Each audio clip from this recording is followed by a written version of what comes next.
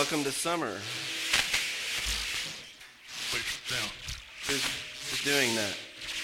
I love you. Oh, who? Mike? Okay, Mike, maybe your mic is still on. Mike, your mic is on. Thanks. Okay.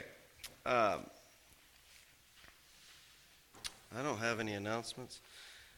Except, let me make another plug for the baptism. So that's coming up on the 23rd. And if you're a believer in the Lord Jesus Christ and you've never been baptized, and you would, well, just come talk to me anyway, whether you want to or not. How about that? All right? I'll be around this week, so just call me and let me know, okay? You may want to know why. So we'll talk about it. Okay, we also want to remember that one of the teachings relative to sanctification is about fellowship. It's not the totality of sanctification, but we do have a reminder each week that we want to get in fellowship with the Lord. So hopefully you didn't wait from last Sunday or Wednesday to do this, but you kind of just keep those things in check. But let's have a word of prayer, and I'll give you an opportunity for that before we start.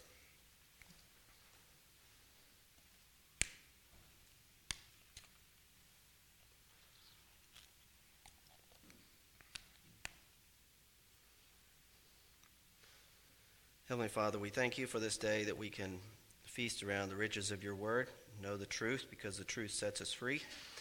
We thank you as we study the Old Testament, we'll learn all the basic theological concepts very early, which get expanded upon and developed through the rest of the scriptures. So help us to see the totality of the picture so that we can when we hear ideas or concepts, we can judge them according to the truth as to whether those are in line with the truth or they're out of line with the truth. Because we certainly are made for truth as human beings, and it's the thing that declares to us what the real world is like, who we are in that world, who our Creator is, and how we can have a relationship with you through your Son, the Lord Jesus Christ, how we then should live. So many questions, all the questions really of life, of course, are developed and answered by the Scriptures. And so we pray, Lord, that our lives are more and more in harmony with the Scriptures. And we thank you that you've seamlessly woven our lives together in history, and not only in history but in eternity, because all believers are going to be together with you forever. And help us to find in you our greatest joy and to be occupied with you throughout our daily lives. We ask this in Jesus' precious name. Amen. Okay, so there was one question that was asked last week that I want to address briefly, and then we'll press on to the background for kingship in the next section that we're going to study in the framework. So we're in the Old Testament, of course, and one of the issues that we brought up relative to sanctification in the conquest period is the issue of law. Because we have the means of sanctification, which are both law and grace, but grace, we said, precedes law. And I mentioned that, of course, that the law that is being referred to in the New Testament that we're under is the law of Christ, not the law of Moses. And the question was asking whether, Paul, for example, was saying when he said the Christian is not under law, did he mean by law the Pharisees, what the Pharisees and Sadducees might have taught, those types of things? In other words, is he just saying you're not under the law of men, you're under the law of God? Well, the word law, nomos, is used 257 times in the New Testament, and of these usages, one usage is just general, for civil law, some civil law that may be under some administration, some governing authority. Another is just a principle that governs your morals, so a law as a principle. And then it is especially used in the New Testament of the law of Moses itself. That's the primary reference, the dominant prevailing usage. And it's also used, of course, for the collection of writings known as the Torah. Just the first 5 books were known as the law. It's also used, though, for the entire Old Testament in some places, the whole Old Testament.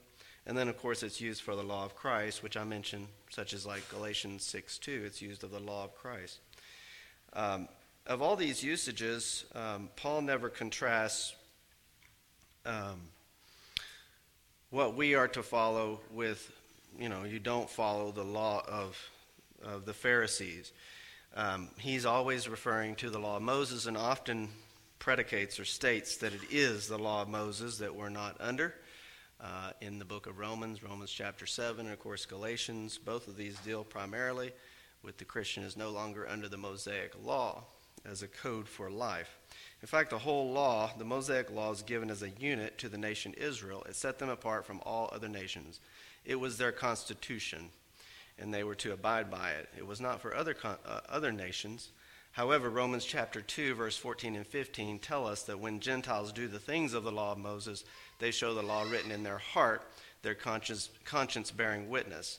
In other words, part of the law of Moses is moral, but not all of the law of Moses is moral. There's also ceremonial aspects to the law of Moses and things like that. So we're not under, what I'm saying is we're not under any of the law, that the law of Moses was a unit and it was set aside or fulfilled by Christ. Okay, but that does not set aside the commandments that were in the law that were by nature moral. What we mean by the moral law of God is that which reflects his essence or character. So those things are eternal. They're always in effect, and some of those were taken into the Mosaic law. And, of course, some of them are part of the New Testament law of Christ because they're always in effect. So, no, we're not under any of the law of Moses, and Paul wasn't contrasting what we're under with the laws of the Pharisees and Sadducees. Now, what had happened, so we understand what's going on in the New Testament with the law and the Pharisees, is that the Pharisees didn't follow the law of Moses. They sometimes do. There's a handful of times where they refer to the law of Moses, and they are identifying that with their traditions, their specific legal liturgy, but they're confused. Okay, that's what Jesus says in Mark chapter 7, is that they were not following the law of Moses, they were following the traditions of men. So what happened is this historically, and this is how the Pharisees developed all of their highly complex, lengthy set of rules and regulations, okay? Then I'll give one example, is that after the Babylonian exile, which is toward the end of your Old Testament, when the southern kingdom of Judah goes into exile to Babylon, King Nebuchadnezzar makes his invasions and takes them into exile. After they returned, about 70 years later, to the land, there was a set of scribes, and you have the Pharisees developed during the intertestamental time, and the scribes become Pharisees, as they start to say, well, let's never let that happen again. Let's never go into captivity to Babylon again. So in order to do that, we're going to go into the law, the Mosaic law, and the scribes are, and we're going to use a methodology to develop all these rules that will clarify what the meanings of the law are. So they would take any law, and I'll use the example of the law of Sabbath because that's a controversy in the New Testament between Jesus and the Pharisees. They took the law of the Sabbath. Now, what's the law of the Sabbath? Well, it's right there in the Ten Commandments. It's not that difficult. On the Sabbath, what are you supposed to do? Rest. Okay, it's not that complicated. Now, the Sopharim, which are the scribes, okay, the scribes that became set over taking the Mosaic law and developing all these rules out of the law of Moses. These scribes were known as the Sopharim. You can look all these things up. Sopherim, the Sopharim.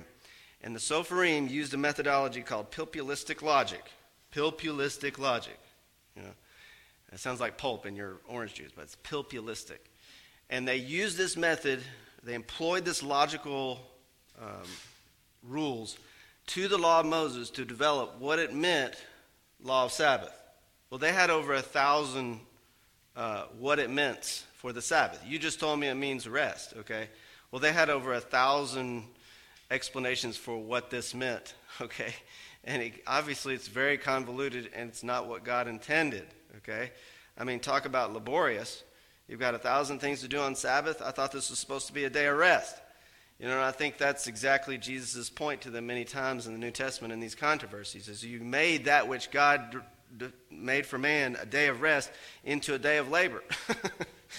So that is what Jesus is opposed to in the New Testament and the Gospels. And he's not saying that they did keep the law of Moses. He's saying they didn't keep it at all, that they overturned the whole law of Moses. Okay, and that's why Jesus in the Sermon on the Mount, for example, he will say something like, you have heard it said, okay, thou shalt not murder. Okay, well, yeah, they heard that said every Sabbath, right? When it's in the synagogue, they would hear these things taught.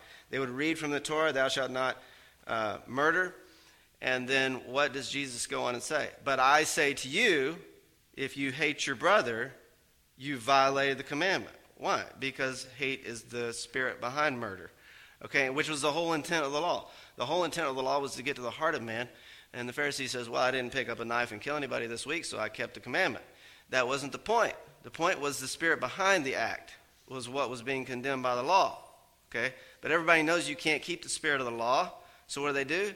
They just made up all these crazy rules. Okay, and that's what Jesus is so opposed to. But that's all. But the whole point then is that Jesus is defending that he was actually fulfilling Torah, the law, while they were not keeping it at all. They had annulled it. Okay, and then Paul comes along, of course, because Jesus fulfilled the law of Moses on the cross. He kept the law perfectly as it was intended. I mean, he's kind of the lawgiver. He knew what it meant. He gave it at Mount Sinai, so he kind of knows what it means. And he kept it completely during his life, fulfills it at the cross, and therefore the Christian is no longer, or the Christian is not under it, of course. We have a different law called the law of Christ. So anyway, I hope that kind of answers some of those questions. Today we're going to forge onward. Okay, we're going to move forward in the framework, and what we're trying to do, what the framework tries to do is teach you how to think through Scripture, how to think through from beginning to end the total story of the history of the world, because the Bible is a historical book. Okay, it's tracing the plan of God through history, and it's showing how God revealed truth in stages progressively, that he didn't drop down, every truth at creation. He only gave certain truths, and then he builds on that with the fall and evil and suffering, the flood, judgment, salvation, right? The New World Covenant, he teaches more about God, man, and nature, and the governing, his governance of the planet and the universe. The call of Abraham, we have faith. Abraham believes. He's justified, doctrine of justification. And then what? Election. He's chosen into this covenant as a nation. And then, of course, you go to the Exodus, and God calls his covenant nation out of Egypt. So we have another doctrine of judgment, salvation. He judges Egypt. He saves Israel. But he teaches us, in addition to just the 5 truths of judgment, salvation, he also teaches us about substitutionary blood atonement. What is redemption? What is reconciliation? What is propitiation? Okay, and then we go out to Mount Sinai, and he gives the law. And so we learn about the doctrine of revelation, how God speaks. We learn about inspiration, how God speaks through man. Okay, and then we learn about canonicity, how he has it written down, so the preservation of truth down through the history, down through time. And then, of course, we went to the conquest and settlement, and here we learned about truths about sanctification. We've studied a lot of those. So he is revealing truths progressively, piecemeal by piecemeal, as he reveals to man through history. Okay? Now, we're really, honestly, about halfway through all systematic theology, because everything we've done here is the basis, really, for everything else, and there's just a few things added in here and there. Okay, so if you really are staying with everything up to the conquest, you've got 50% of systematic theology already under your belt, because you've got the basics, and the rest will be an outworking and development of that. So what we want to do today is go to a new area that will elaborate on one of these truths we've already learned. And to do that, we need to get into the background for kingship, okay? Because we're going to see that during the Judges period, the 400 years where they were, God would raise up judges and so forth, the people are going to get tired of that, and they're going to ask for a king. And God's going to give them Saul, right? And then God rejects Saul, and he chooses David. And David is the guy who sets the pattern for the Messiah. So, to understand Messiah, okay, we have to understand the background for kingship. And to do that, we want to go back to the early pages of Genesis and so forth to deal with the rise of kings and kingdoms and what the people at the time of Saul and David would have been thinking in terms of a king. So turn to Genesis 10, verse 8.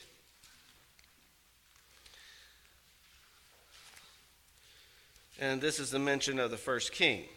One of the things you'll notice right away is why haven't there been any kings up to Genesis 10? I mean, what about all the pre-flood world? The Adams and the Cains and the Abels and the Methuselahs and all that. Why aren't there any kings in those early pages of Genesis? Well, the reason is because what? God didn't give human government before the flood. There was no human government. Well, what was the government before the flood? Well, when we find a certain symbol, let's ask it this way. When you see Adam and Eve kicked out of the garden, who is placed at the entrance to the garden, and what do they have in their hand? The angels are placed there, and what do they have? What are they holding? Sword, okay? And the sword, for example, in Romans 13 is a symbol for what? Civil authority, for government. It's the right to do what? If I'm a policeman and I'm walking down the street with a gun on my hip, what do I have the right to do? To take life, okay? I mean, I hope that's what it's there for, because if it's just there as a pretty piece, but somebody starts doing something out in the streets of Fredericksburg and killing people, and he doesn't take it off his hip and kill that person, then shame on him, right? Because that's what it's there for, is to protect those who are in danger of those who are violating the law. So why do you think those angels had those swords?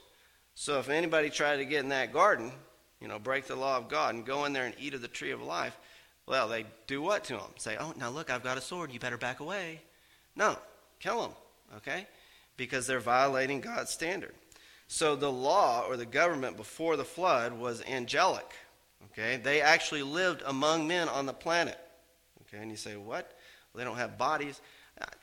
Okay, I don't know what it was all like, but they could see these angels, they could see these swords, and that was the governing authority, okay? Remember that when Cain killed Abel, did God say, okay, now there's a human government that's going to need to take care of this, and they're going to capitally execute Cain? No, they didn't say that. He said, you're going to be a wanderer on the earth. There was no capital punishment like that. No human government. So it's not till after the flood that you see in Genesis 9:6, the sword is placed in the hand of man. And so the sword is the symbol of civil authority or human government, okay? And it's given to man for the first time after the flood. And we refer to this as the fourth divine institution. And you can call the fourth divine institution human government. You can call it civil authority, kingdom authority. But the point is that God, for the first time, gave human government, and he gave it to not to abuse power, but to limit evil. That's the purpose of human government, is to limit evil and to serve the best interests of the people in a kingdom or nation. So here in Genesis 10:8, we have what's called the Table of Nations or Table of Kingdoms, and there are 70 mentioned here. After the Tower of Babel, these language groups were divided into kingdoms, 70 of them, and scattered out. So Genesis 10:8, we see the first human king. Okay, not a good one, but nevertheless, first one mentioned by name. It says, now Cush became the father of Nimrod, and he became a mighty one on the earth. He was a mighty hunter before the Lord, and therefore it is said, like Nimrod, a mighty hunter before the Lord. The beginning of his kingdom, there's the word. Okay, well, if it's his kingdom, he's the king, right? That's implied. The beginning of his kingdom was Babel and Erech and Akkad and Calneh in the land of Shinar. Okay, all in what we'd say modern day Iraq. And his kingdom was somewhat extensive. It grew. He's a builder of kingdoms, and he starts this rebellion against God. Okay, so we see already, very early in human government, that we see that human government, while it was given to curb or limit evil, it can become corrupt. Okay, and so we have a corrupt king, and therefore a corrupt kingdom, Nimrod. Okay, his kingdom. And by the way, all rulers are corrupt to some extent, okay, because they're all products of the fall, so getting new rulers is not the solution to the problem, okay? So, yet we still have human authority, and here was the first king, and we know how it all turned out, the Tower of Babel and all that stuff, and so you can see how it was turning out. Let's turn to the next king, the second king, and this one's Genesis 14. Second king mentioned in Scripture. Now, there's other kings running around. Obviously, there's a whole bunch of kings. But this one is given a lot of text. And in Genesis 14, what was happening was Abraham went off and waged battle against a number of kings. And when he's returning, he runs into one particular king. And we're going to look at him closely because we're just going to note his functions, the functions of these early kings, kind of how they functioned, because this is going to set the tone for how the ultimate Davidic king, the Messiah, how he will function. Okay? So Genesis 14:17. Abraham's coming back. He's just defeated a series of kings. He's taking back some of his relatives and belongings to the king of Sodom. And he's met by this really strange person in verse 18. It says, "And Melchizedek, king of Salem, brought out bread and wine. Now he was a priest of God Most High." Okay, note two things. Melchizedek is a king. He's king of Salem, which we think is like an early form of Jerusalem. And but he's not just political, is he? He's also a priest. He has a religious office as well. So he's serving political function. He's also serving religious function. Okay. Now this is important because this is the earliest stages of kingship, and there was one man early on who would be both the king and a priest, who would hold a religious office and a political office. So you might say early on in kingship that the church in the king, the church and state were mixed together. Okay. So that's a very interesting feature of the earliest form of government, because later the nation Israel is going to have a king, of course, but the king and the priest are separated into two separate offices, so that the king and the priest are not the same man, and in fact they're not even in the same tribe. The kingly tribe is Judah, the priestly tribe is Levi, right? So not even the same tribe, okay? But here we see glimpses of these two offices originally being together, okay? And in some way we'll see that they come back together a little bit in David himself, and they do come back together in Messiah, okay? But we want to see why God, who originally had priest and king together in one man, later separates them out, okay? And why it was such an offense for some of the kings of Israel to try to act like priests, okay? You're going to see that's King Saul's problem. He tries to function as a priest because he can't wait on the priest to show up. He's like, oh my gosh, we got to get this underway. Where's the priest? I'll just do it. And he goes and makes a sacrifice so they can go on into battle, right? And the prophet came along and said, what did you just do? What, are you some kind of an idiot? And now you're going to get creamed, okay? And so what he was doing, of course, what Saul was doing was he's trying to function like this early king priest, Melchizedek. That's what he's trying to do. But God's saying, no, you don't function that way, okay? So he's what we're going to do is show you Israel's unique kingship model that kept Israel distinct from all the other nations of the world, okay? And we're going to go through 1 and 2 Samuel and see what David does and all that. But all this early stuff with Melchizedek, this is a buildup. It's helped us understand Israel's kingship, Saul, David, and finally Messiah, okay? Now, David, he's kind of important. You probably knew that. Everybody knows about David in the Bible. He's as well known as Noah or Moses, right? David is pointing toward someone greater than himself. And of course, that someone is Jesus Christ. In other words, he writes, for example, a lot of psalms that are not about David. Although if you read it, you think you're reading about David. But you're reading about somebody greater than David, okay? That's why if you look at the pattern of David's life, you say, now wait a minute, that pattern is duplicated in Jesus' life, okay? Same things happen. So David is called a Messiah in the Old Testament, a Mashiach. Now he's not the Messiah, but he is a Messiah, and that's because he looks forward to the Messiah. He's an archetype of the Messiah, an anointed one. So the kingship then, after the flood, as we just seen here, is building us up for David and finally Messiah. But it's really an adventure to get there, okay? And that's the fun of the Old Testament. There's all the adventures that go on in Judges, 1 Samuel, 2 Samuel, okay? But it all kind of started back here with Melchizedek. And notice something else about him in verse 18. Not only king and priest, but he must understand something about atonement. He must understand something about atonement, blood atonement, because he brings out bread and wine. He brings out bread and wine. You say, well, that sounds like communion. Yeah, that's what you're supposed to be thinking, okay? You're supposed to be thinking that. He knows something about atonement. And it says he's a worshiper of the Most High God. That's El Elyon. So he was a worshiper of the one true God. Okay, the God of history, the God of the Bible, the God of the universe. Okay, so that's what we know from early on in the pages of Genesis about kingship.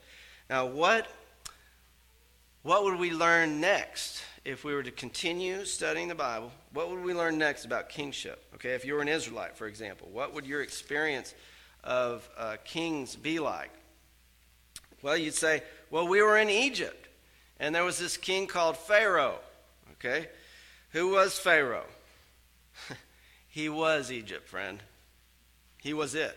Okay, he was the integrator in their minds of heaven and earth. Okay, and it was his job then, as Pharaoh, to keep stability, to prevent chaos in his kingdom, not let any disruptions take place, which is why the Exodus is such a marvelous thing, because it's a total disruption to everything that Pharaoh was supposed to mediate. Okay, here is the political thinking at this time in the Bible.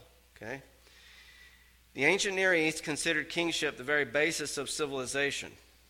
Okay, only savages could live without a king. Security, peace, and justice could not prevail without a king to champion them.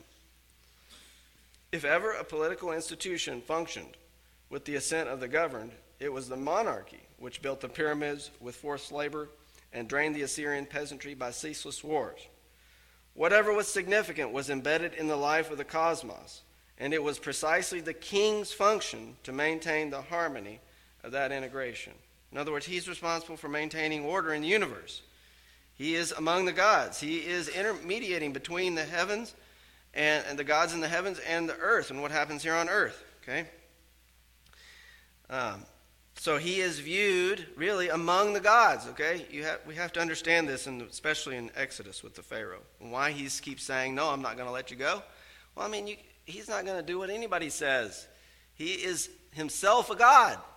Okay? Now, look at this depiction of Pharaoh that's found in ancient Egyptian artistry. Okay? You have Pharaoh in the middle, Horus on the left, and Khnum on the right, two gods. Now, question. Whoever the Egyptian artist was, which one is tallest here? Just look at it. Which one is the tallest? Pharaoh's actually slightly taller than the other two. Okay? He's in the middle. What does that mean? This is a political statement. Okay? Just like in the modern day, you have political propaganda and you have cartoons and all that. This is the same thing. Okay? Nothing new under the sun. Okay? 4,000 years ago, and this is what they were doing. Okay? So, this is a political tract, and what it's saying is that Pharaoh is among the gods. He is a mediator between men on earth and gods in heaven. He is the integration point of everything in the cosmos. So that's the view that Israel in the Exodus, the Israelites of the Exodus would have had of kings. Okay, they would have got it from Egypt, obviously. Okay, and Joshua's generation after, they had the same view, and the same view would have continued during the Judges period.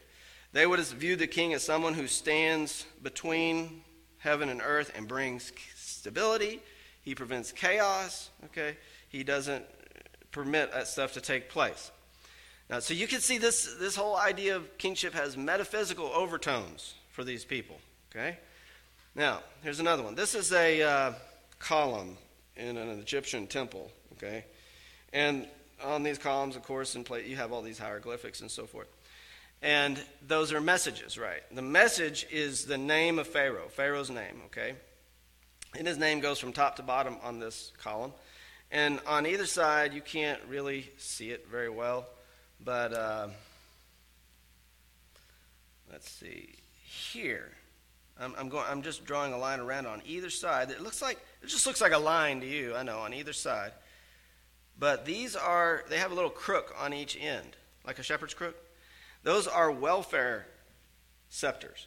And of course, above the name of Pharaoh is a depiction of heaven, and below is a depiction of earth in Egyptian hieroglyphics. And what does this say?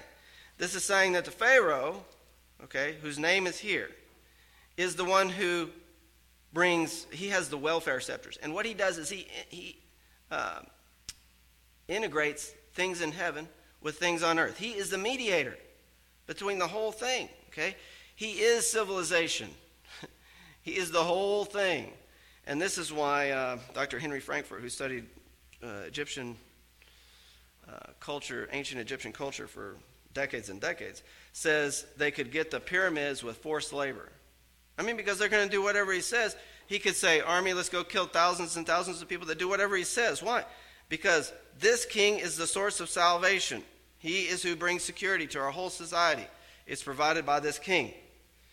Now, so you have the Israelites. They lived among this culture. They come out of Egypt. God has led them through the Red Sea. He gives them great victories. He brings them to Mount Sinai, and he speaks the 10 words, right? The 10 commandments. What is taking place here? Well, I mean, obviously he's giving them his law, the 10 commandments. But as who? Who is he? He is the king.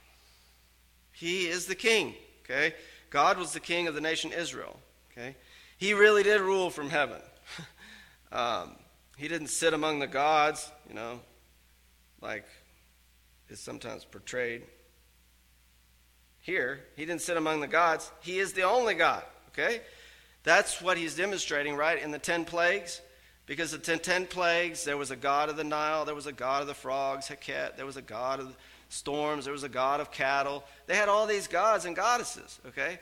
But what is God doing? God is systematically showing that they are not gods, but I am God, okay?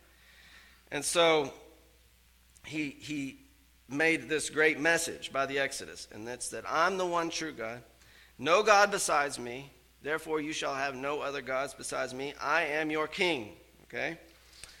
So turn to Judges 17. Turn to Judges 17.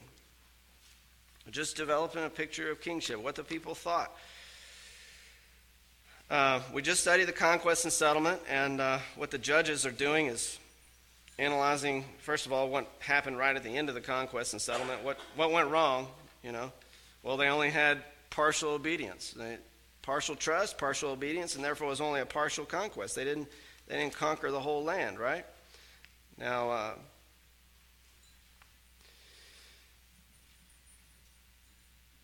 since it was only partial, were there still enemies in the land? Yeah, there's still pockets of resistance in the promised land. And God pronounced doom. He says, you're never going to get them all out at this time. Okay? That means you're not going to have total victory at this time. You're not going to have total enjoyment of the land at this time, but it's going to have to wait for a later time. In the meantime, it's going to be, these people are going to be like thorns in your side.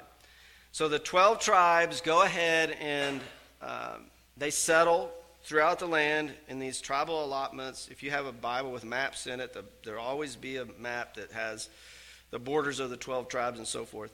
They can be misleading because they don't point out where all the pockets of resistance were, other people, foreigners, and so forth. But these people were there, and they became a snare to them. They led the people to worship other gods, and of course that's against the very first commandment, right? So God would then discipline them for breaking the law and not worshiping him, and then he'd have pity on them, and he'd raise up judges, and the judge would deliver them, whether it's Deborah or Gideon, whoever it is, okay? Then when the judge died, what would the people do? They'd go back to worshiping these false gods, and they'd become servants again of these other nations. And so God would raise up another judge, and he would deliver them. And so basically it's just this up-down cycle. Okay, we're going to follow the judge, and we're going to worship the Lord. The judge died. Okay, let's go worship idols. Okay, it just goes up and down, in fellowship, out of fellowship, enjoying blessing, facing cursing, all based on the Mosaic covenant given at Mount Sinai. And here we are at Judges 17:6, and this is a refrain on this analysis I've just given you. And what it's answering is this question. Why did the societies of the 12 tribes collapse during the Judges period? Sure, there were godly people, but the tribes collapsed. They went into chaos. Okay? They were taken captivity by their enemies. They lost battles, and they became slaves. And here's the analysis in verse 6. In those days, there was no king in Israel. Every man did what was right in his own eyes. Notice the king. No king in Israel. So what did every man do? Just whatever he wanted to. Okay? Now, that's an interesting phrase. Everyone did what was right in his own eyes. What's another way of describing that? We just got done studying. Let me get this. We just got done studying this during the period of sanctification. And we said the means of salvation is law and grace. But we said you can overemphasize in one way or the other. So if you overemphasize, let's draw a pendulum. This is a pendulum. It's a really good pendulum. See? It's swinging that way. Okay, so if you overemphasize law, okay, you get legalism, right? But if it swings the other way, and you overemphasize grace, so your pendulum's over here, you get what? Licentiousness. Okay? Now, which side in verse 16 is being overemphasized during the Judges? Is it law that's being overemphasized when every man does what's right in their own eyes, or is it grace that's being overemphasized? It's grace. Okay? These people were in license. Okay? So turn now to Judges 21:25, the very last verse of the book. Judges 21:25.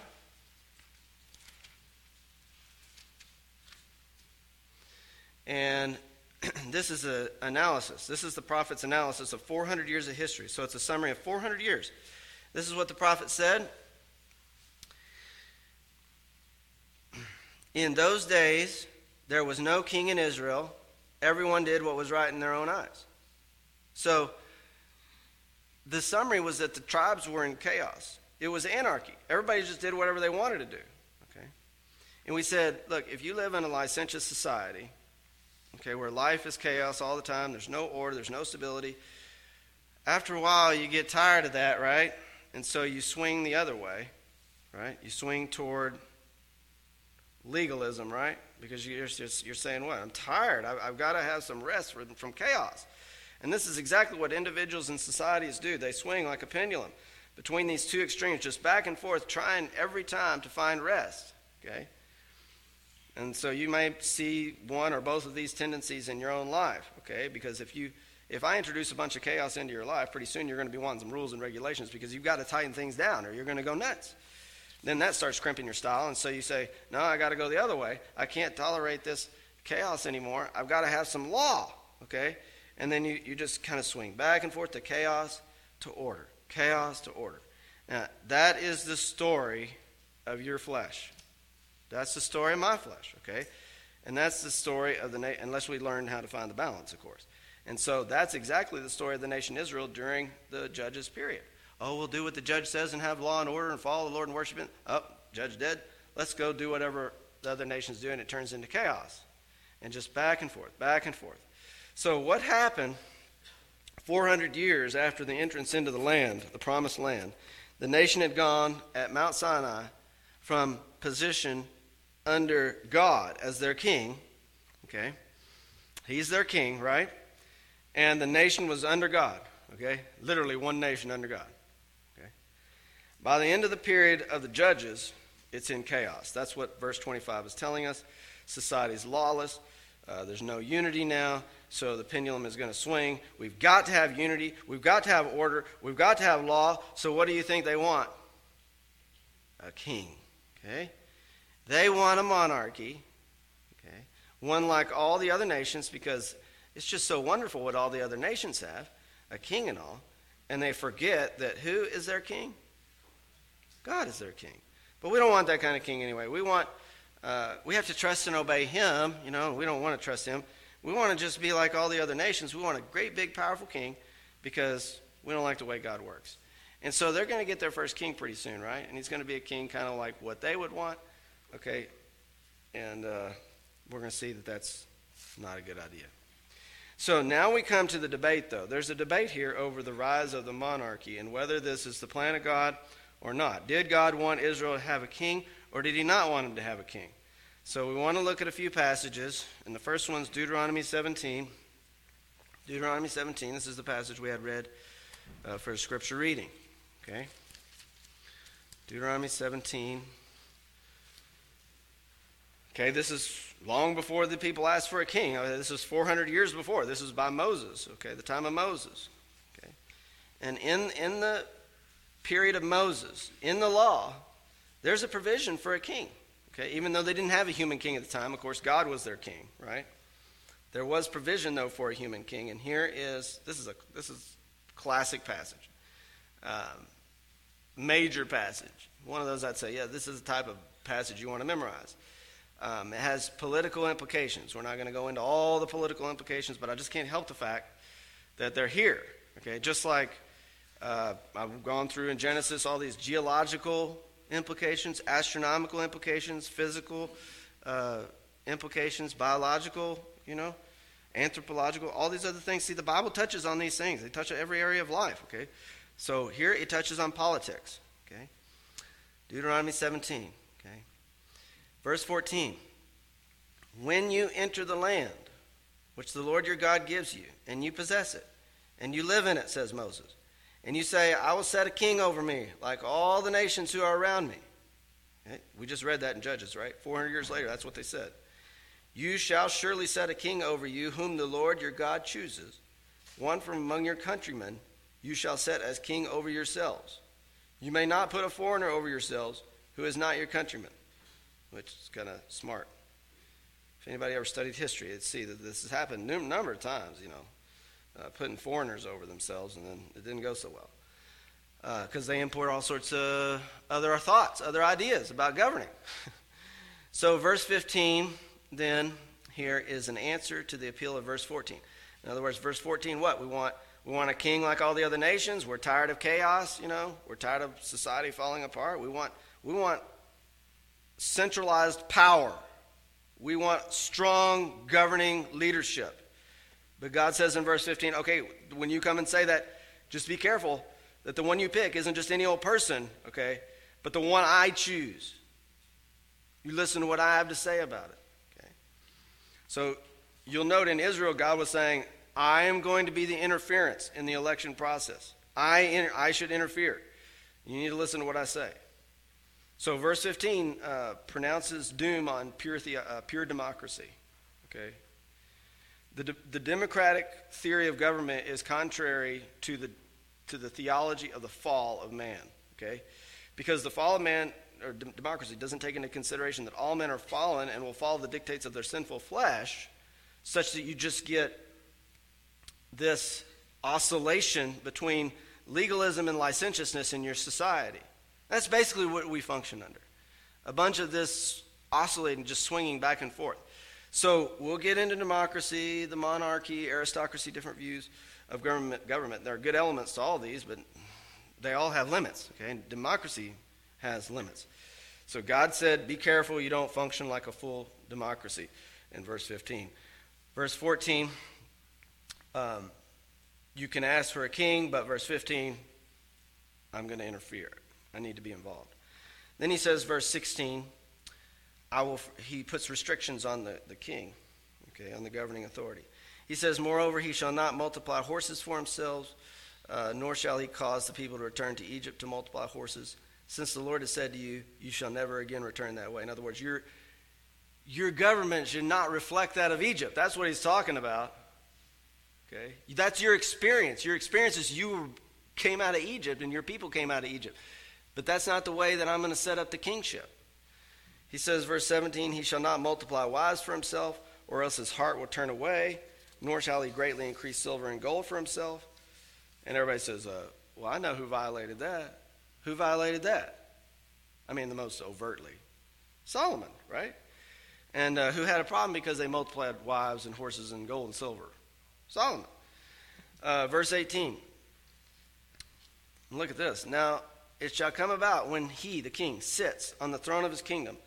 Verse 18 and 19. This is a great political idea. I mean, I probably can't preach it legally, but it's a great one. Now it shall come about when he sits on the throne of his kingdom, he shall write for himself a copy of this law, okay, on a scroll in the presence of the Levitical priests. So he's going to make his own copy by hand. By hand. He's going to write it all out. And everybody, oh, are you kidding me? Really? It's going to take me like weeks. Yeah, write it out. It shall be with him, and he shall read it all the days of his life. So he's going to carry it with him everywhere he goes, that he may learn to fear the Lord his God by carefully observing all the words of this law and these statutes, that his heart may not be lifted up above his countrymen, that he may not turn aside from the commandment to the right or the left, so that he and his sons may continue long in his kingdom in the midst of Israel. I mean, we're not under the law of Moses, but the whole, a direct parallel would be to say that the president has to write out the Constitution by hand, including all the articles, and carry it around with him all the time and meditate on it day and night. Now, he's too busy doing golf or getting slammed by people and all the stuff he's got to do. But see, there's a lot he has to do. I got that. But what? Are you doing the most important thing, which would be to read our Constitution and carry it around in your pocket and read it day and night so you know what you're trying to do here and you don't lose focus on this country and what it's about, right?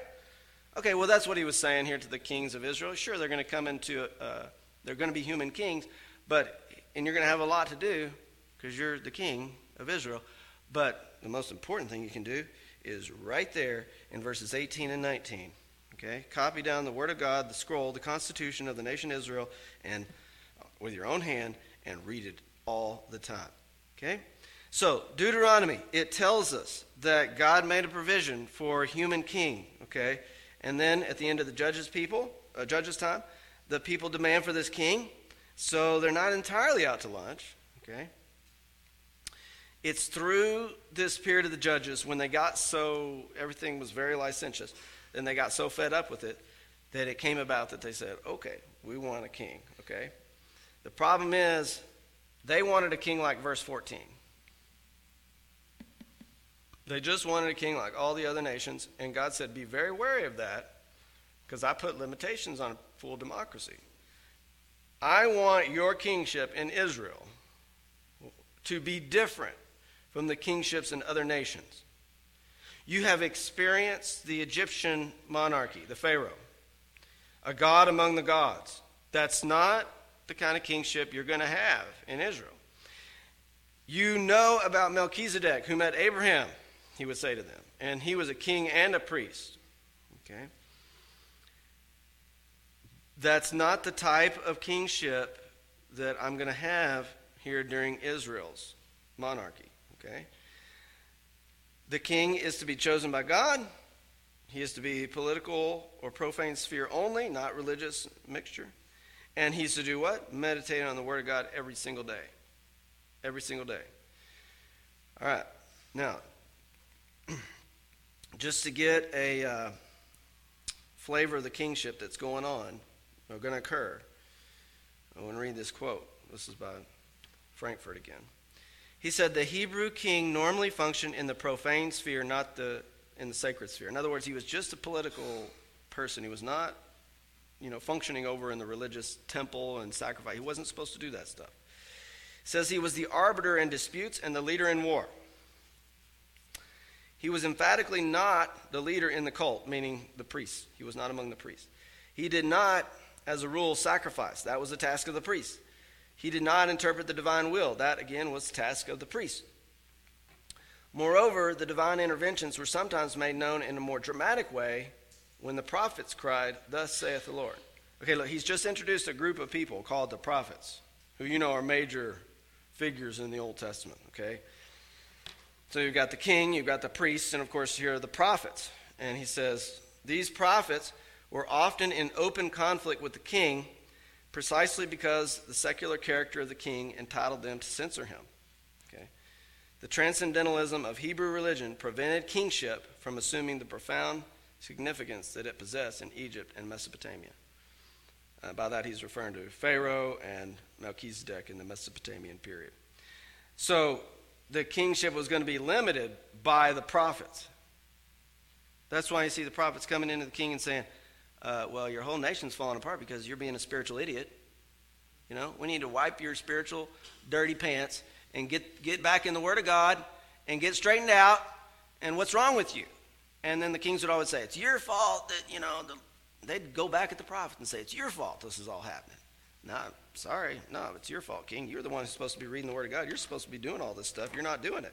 So the prophets were sent in there, okay? So we're going to hit the prophets really hard in this upcoming period because this is when you see like Samuel the prophet. He's not the first prophet, okay? Moses was a prophet too, right? But he is the first in what became known as the school of the prophets, which was a long line of the actual school that oversaw the scriptures okay, and their transmission. And, they judge true and false prophets and all that kind of stuff, okay? And the prophets, this school of prophets, are going to limit the king's authority. In fact, they're going to be the ones that anoint the kings, right? They're always there anointing the king. God tells the prophet who the king is. The prophet goes and says, okay, God's chosen you to be the king. And then he'll anoint the king. But then, of course, the prophet keeps getting involved, and the king may or may not like that. So this is a very unique political structure. Okay, you don't see this in other monarchies. In other monarchies, the king is the king. Nobody comes along and says, you're doing wrong, king. I mean, unless you just want to get your head cut off. Or maybe tie some horses, one to your left arm, one to your right arm, one to your right leg, one to your left leg, and then say, go. Because that's what will happen to you in the ancient world if you try to tell the king what he should do. Okay? So, but it was not to be that way in Israel. Okay? There was always the prophet. The prophet can go right up to the king and toe-to-toe with the king. So what is this saying in a nutshell? Well, it's just saying that God was going to create a prophetic office, and through this prophetic office, he would limit political authority. And once the line of the prophets ends, okay, and there's no more prophets, we have what? God's word, okay, and it stands over what? Now I'm making an application. This stands over political authority. Today. This stands over political authority today. This is higher than the Constitution. Okay, that does not settle well with the world. They do not like it that in their society there could be a subset of Christians out there who will not follow the decision of 5 Supreme Court judges who decide that, well, we're going to legislate today rather than just play the real role of a judiciary. See? And that's why there is conflict in this country, okay? When laws are made from the judiciary that contradict God's word, Christians say, I'm sorry, okay, I respect you in your office, but I can't do that. I just can't do that. And that's why, the early Christians in the 2nd and 3rd centuries under Rome, that's why these Christians were thrown to the lions. It's because, it wasn't because they were evil people. It wasn't because they took up arms against Rome and said, we're going to go fight against this emperor.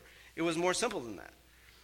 The Caesar could not tolerate anyone who was a Roman, any citizen of the Roman Empire, saying that he believed or she believed in Caesar Jeshu. That is, a Caesar in heaven who's named Jesus, to whom all things are subject. That was considered to be the highest form of treason against Rome in that day and age, and that's why they threw the Christians to the lions. Okay, they couldn't stand allegiance on the part of people to anybody higher than them. Okay, it threatened their authority. Okay. And the irony of the whole situation is every Caesar of Rome got their authority from God. But they just didn't want to admit it, see? But it's this mentality that I'm presenting to you today that has enabled Christians to stand up everywhere against totalitarianism, okay? And this is why the church has never succumbed to totalitarian government anywhere, okay? It's been submerged for a while. Christianity has been submerged by totalitarian regimes, but it always breaks out. Okay, it always comes back. There's not a ruler in history that has ever broken the back of the church. Ever. They persecuted it, okay, and thinking that they would crush it, but the persecutions did what? They ultimately just caused the church to grow faster and faster and more. Okay. All right. Here is what we have seen on a time scale. Okay, let's put the cross way down here. That's 2000, let's just say that's a 33 AD. 30 or 33 AD. Okay. Let's go back in history to 2300 BC, before Christ. The days of Noah. Kingship begins. Okay, God puts the sword in the hands of man right after the flood. Okay? I'm not going to draw a sword. I don't want you to be impressed with my artistic skills. Okay, so God gives the sword to man for the first time. Okay, we see God call Abraham out. Okay, he meets a priest king Melchizedek. So in this time, priest and king together. The guy obviously knew something about blood atonement. Very interesting. Then comes Isaac and Jacob and the 12 tribes. They go down to Egypt and they face the Pharaoh. Pharaoh, in their minds, is mediator between heaven and earth. Okay, 400 years, Pharaoh after Pharaoh, mediating, okay, controlling the cosmos. Then they go out to Mount Sinai, okay, because God brings them out. He shows them he's the one true God. And he demonstrates his power and authority. And he becomes their king. And he gives them the law. That generation fails to enter the land, but Joshua leads the conquest. They get into the land, but they don't complete it. There are pockets of resistance in the land. And then the period of the judges, right? So we got we didn't do the Exodus. Back up. Got the Exodus. They go to Mount Sinai, get the law. Then we go to the conquest period. And this is not to scale. This drawing is not to scale. And then we go to the judges. And really the cross is way down there. So let's just kind of put some lines to demarcate. Lots of time passed in here. Okay? Joshua leads the conquest. They don't complete it, of course. During the period of the judges, they're oscillating. Legalism, licentiousness. Worship God, don't worship God. Society goes into chaos. The people get tired. They want order. They want law. They want stability. They want a king like all the other nations because that's the solution to the problem, right? It's always centralized power will solve all our problems. We need more government power. We need more government funding. The government's going to solve everything. The government is the source of salvation, okay? Now, the Mosaic Law did provide for a king, right? But just be careful, God said. Whoever you put in that office, make sure you listen to what I say about who the king should be. And further, God's going to do what? He's going to limit the king because he's going to raise up prophets. And these guys are going to be his voice, and these guys are going to go toe-to-toe with the king. So they're going to control the king or try to, okay? So next time we're going to see what happens. The people are going to request a king, and really God's going to kind of give them a king like they want, and we will see how that goes. We will see how that goes. All right? But all this is it's a primer to see who Jesus Christ is, okay? It's a primer to see what the Messiah, King, ruler of the world will be, okay? And this is when it all began in history. And it's amazing. You can probably go study all the political science classes you ever want. You never hear anything about any of this stuff. Yet this is the beginning of it all, okay? This is how it all got started. All right, let's close for a word of prayer. Heavenly Father, help us have a good view of history, a view of history that partakes of what you have spoken regarding the subject of kingship. Because apart from that, we can't understand government, we can't understand politics, we can't understand what's going on, other than just a bunch of chaos it seems that goes on all the time, people arguing and fighting over this and that. But do they know where their power comes from? Do they know who the authority is in this universe? Do they know how to function in these offices as servants and ministers? Do they even know what the proper role of government is? That is to serve the people and to provide an atmosphere of peace and security.